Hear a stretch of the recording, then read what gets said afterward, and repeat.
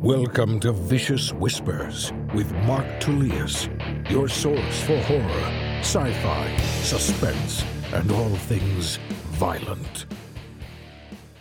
What's going on, guys? Thank you so much for joining me today on Vicious Whispers with Mark Tullius. At the end of the episode, I will read a scene from Trying to Die at Dethfest. Maybe two, depending on how well you listen. If you're a shitty listener, then you probably only get one. No, I will do two. It's early in the morning on Saturday. Generally, I try to record this on Friday. I'll do my newsletter on Friday. It used to be all Thursday, and then I put it out on Friday. Now I'm starting to put it out on Saturday. But yeah, I would do it the night before. That way I wouldn't have to worry about it doing it first thing in the morning on Saturday morning. But here we are. I did not get it done yesterday. Part of the reason it didn't get done yesterday, I went and trained at 6 in the morning. And then I went back like around 11:30 for the second half of the second class, the day class. I said having trouble thinking, trouble working. So I decided I might as well just go try to roll some more. So this week of jiu-jitsu was pretty good. 4 days, 5 practices, 4.5 practices. So yeah, a couple of the days I don't want to say depressed, but maybe not really feeling it as much. My body's been in a lot of pain. Just trying to warm up before class is painful. I had to take off. I didn't do any yoga this week with my buddy George because my body's just hurting too much. I have to be careful of overtraining. That might have been what happened when I went to DC. I might have just done a little bit too much. So this week was hard to get into. But then one day after I had taken my son to school, I had like a 15-minute window. I trained earlier that morning. I wasn't really feeling great about it. Everything hurt. My hands really hurt too. But then I picked up my guitar, started playing for those 15 minutes in between taking the kids. And it made a big difference because I realized while I was playing, I knew I was going to be in a better mood while playing. So that's why I picked it up. But then while playing, I realized like, man, this is no different than jiu-jitsu. It doesn't matter if I suck at this song. It doesn't matter if I'm messing up, if it's not coming out perfect. It's the act of doing is what I'm enjoying. That's what's putting me into a better mood. Same thing with jiu-jitsu, whether I'm winning or losing, whether I'm having a great day on the mat or a terrible one, I'm still enjoying it. I like being there around the people, talk with everyone, friendly with everyone. I enjoy the community. I enjoy rolling. I enjoy the physicality of it. So I shall continue doing it. This week, my wife and I are going to Las Vegas with the team because we are competing at the IBJJF Worlds, Nogi Worlds. I think there's 4,000 people competing in this thing. It's huge. My wife competes, I believe, on Wednesday or Thursday, and then I think I'm on Friday. Right now, I only have one match. There aren't that many guys that are 50 and over, and I decided to stay in my age bracket just because my coach was telling me there's no reason not to. In my mind, it's a lesser thing to, like, if I do win 50 and over, it's like, oh, big deal, fucking 50 and over. And so in my mind, I was like, well, I should go to the younger kids or younger men and compete with them. But why not just have a fairly fair fight? So still not guaranteeing any kind of win. We'll see how it goes. It could easily lose. But it's all good. So that's just part of putting yourself out there. It's why a lot of people will never compete because they cannot risk losing. A lot of men especially, they won't do it because if they never do it, then they never have to lose. But they also never get to win. And they're fucking cowards. All right, let's see what else is going on. Oh, last week, the flight home from Washington, D.C. was awesome. It was a 5.5 hour flight. I wrote for 5 hours. So it's not like I wrote a ton, but I did develop all the rest of the death scenes for Try Not to Die in a Dark Fairy Tale. There are a couple of the 30 or so, maybe 6 to 8. I didn't see super clearly, and I was leaving those more for Evan.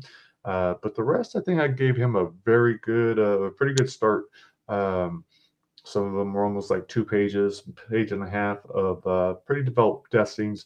I'm now having him go and fix those up, put them back in his character's voice, and then we just need to get the final edit. So that thing is pretty much done as far as I'm concerned. I will go back over the death scenes one more time. I'll redo the whole story one more time.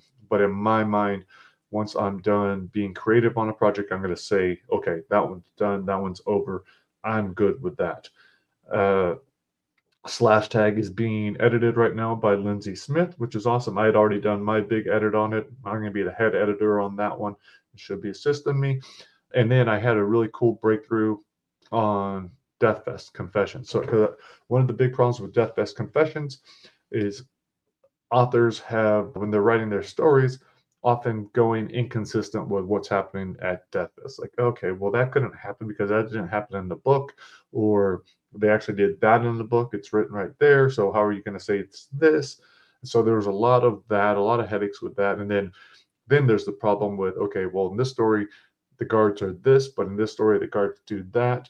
And so again, another kind of a big headache, but I just had a breakthrough on how I'm going to handle all that. It's going to be quick. It's going to be easy. And so I'm excited about that. So that is pretty much done. Going over those final stories. We don't have a long time. That is out in 3 weeks. So if you have not done so already, please tell your friends, pre-order that thing, Dethfest Confessions. It's going to be pretty awesome, pretty massive. And I'm excited about it. Very proud of it. Right now, if you want to check out one of the stories, if you enjoy extreme horror, Die Forever by Simone Trohan is out now. The German version is also out. Stirb ewig. So that is free on Amazon until I believe Monday. Next week we'll have the third one, Eat Me, free, and then the week after that we will have Fighting Fire with Fire by John Cone. Let's see what else is happening. Also, while I am finalizing those short stories, I also working on the bios for the Best of Dethfest and putting all those songs together. Lots of the bios are being created by the individual authors themselves of the bands, but the ones that do not have a bio, the ones that are not filled out by these authors, Glenn and I will be writing those. So that's another little project we have going on. I don't think that one will be ready in time for the Dethfest Confessions, the main anthology, but it'll be out fairly soon afterwards. In fact, I'm still waiting on the cover of that from my friend Brian, who did the Dethfest Moth, and he's done all kinds of awesome shit. So I'm anxious to see what that's going to look like. The monthly contest is over. I just selected winners. 2 were from the US, 2 from the UK. I'll put up the new contest today. Hopefully, it'll be up by the time you're listening to this. Otherwise, it'll be tomorrow, but that is always on my website. I'm going to do it once a month where they're giving away 4 paperbacks to people around the world. If you're in the US, I will do a signed copy. If not, I need to send you, I'll send you a copy direct from Amazon. All right, guys. I think I want to get some solid work done today. So I'm gonna wrap this thing up by reading you a little story. At the end of the last episode, or whenever we last read Dethfest, we had to make a decision. Kyle just went up to one of the guard trucks, one of the black trucks that's around. He was going to ask the guy for something, and the guy pulled a gun on him and took off. And so he was pissed. He wanted you to go check it out with him. So that was your choice: investigate with Kyle, or tell him we can meet at Viking. So I'm going to say we're going to go investigate because, yeah, I'm not going to let someone pull a gun on my friend. You crazy? Before.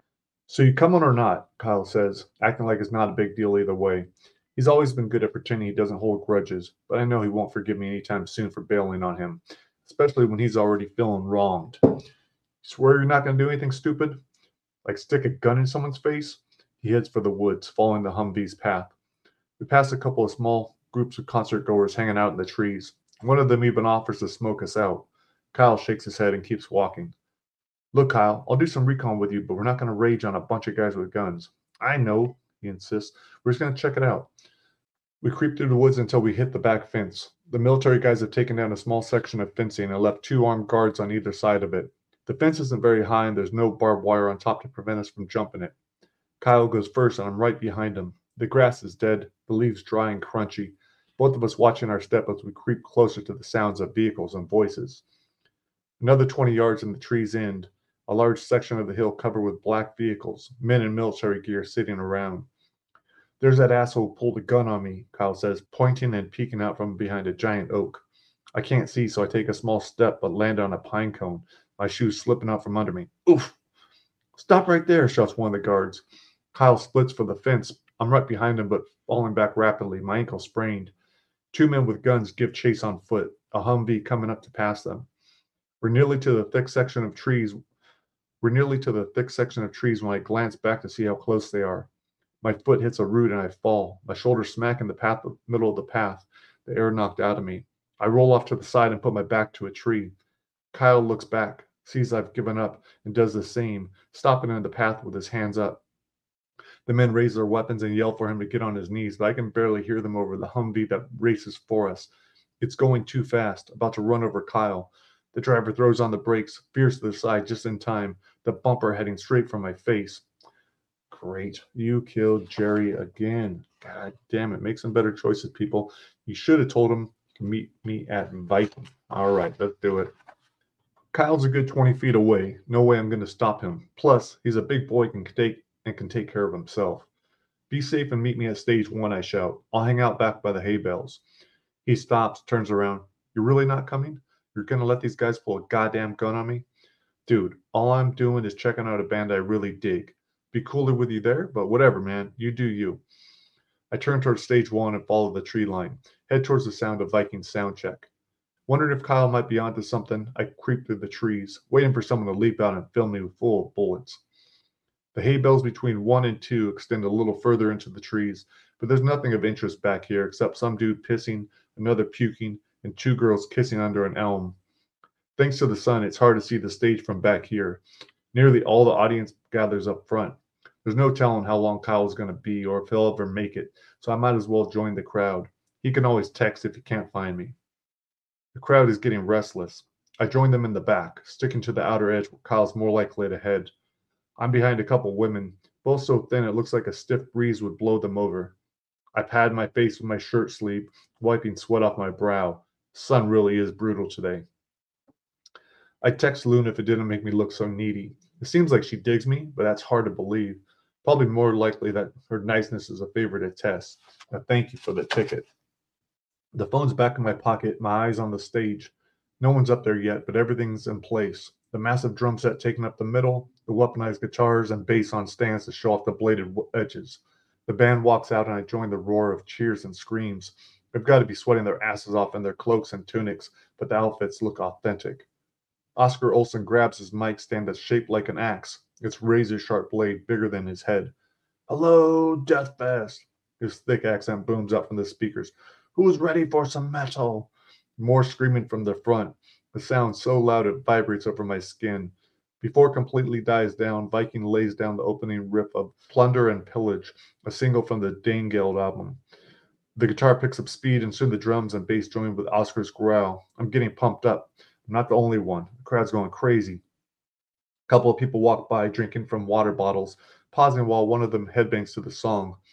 Over by the hay bales is a free water stand with blue-shirted staffers handing out bottles. I head over and grab one. On my way back, I pass 2 staffers with a garbage bag, picking up stray bottles from the ground. I take a swig of water, figuring the cost of it was worked into the ticket price. Not that I care. It's just cool they're looking out for us and don't want anyone dying from dehydration. Normally, I'm not a singer, but I get sucked in with the chorus and the crowd, everyone belting out the lyrics together.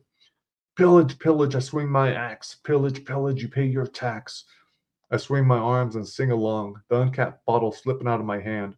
I pick it up off the dirt, half of it spilled out. No biggie. Plenty more where that came from. I take another swig and spot Kyle making his way over. He reaches me as Plunder and Pillage ends. Man, this is something weird, he says. The vehicles have no markings on them, none. And same with the soldiers or guards or whatever the hell they are, all black outfits. His eyes say his conspiracy wheels are turning at full speed. I ask, you thinking this is some Blackwater type shit? For sure, man. Those suit guys look like scientists. They're probably just running safety drills or something. Doubt it. Everyone thinks metalheads are dirtbags. They're worried we're going to rebel. Well, to be fair, systemic collapse is performing. I'll give them that, he says with a smile. Up on stage, Viking plays before a boat that's moving back and forth upstage filled with fans dressed as Vikings and wielding foam weapons.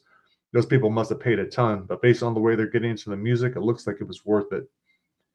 There's no reason to be hanging back so far. I nudge Kyle to move forward into the crowd. He nods and we make our way to the front, the mosh pit coming into view. As we get closer, Viking starts their third number, Blood Eagle, one of my favorites. On stage, they have actors to play the part. The song describing a ritual killing. The fake prop victim is strapped down by one actor while another cuts along the victim's spine. I bang my head along with the rhythm, the singers shouting for everyone to follow. We all sing as the two actors reach forward and pull apart the ribs of the victim, fake blood and gore spilling onto the stage. I cheer wildly along with everyone else. Kyle asks me how many beers I've had. Same as you. And no drugs? Not yet. Why? He shakes his head. Nah, it's just cool to see you chill out a bit, man. This is just what you needed. This has been incredible, dude. I owe you. No worries, he says. What do you say we get to the front for one last song? We've got to get all the way to stage 3, though. We'll go and grab us some beers, Kyle says, but after this song. I'd rather hook up with the girls and get a good spot for Systemic. You know they'll bitch if we don't. Kyle gets his evil grin on. I could probably be talked into leaving now if you'll sneak. I could probably be talked into leaving now if you'll sneak backstage with me. Dude, I'm not getting kicked out. That's right, you won't. These guys don't throw anyone out. Slap you on the wrist and say, oh, please don't do that anymore. It would be pretty badass to get back there. Not today, dude. So it's your call, he says. What do you want to do? All right, guys, 3 choices. Stay for the finale, leave early to sneak backstage at stage 3, or leave early and meet Tess and Luna by stage 3. So are you going to stay for the finale, leave early and go backstage at stage 3, or just leave early and meet the girls at stage 3? Choose wisely. All right, guys, hope you have an incredible week.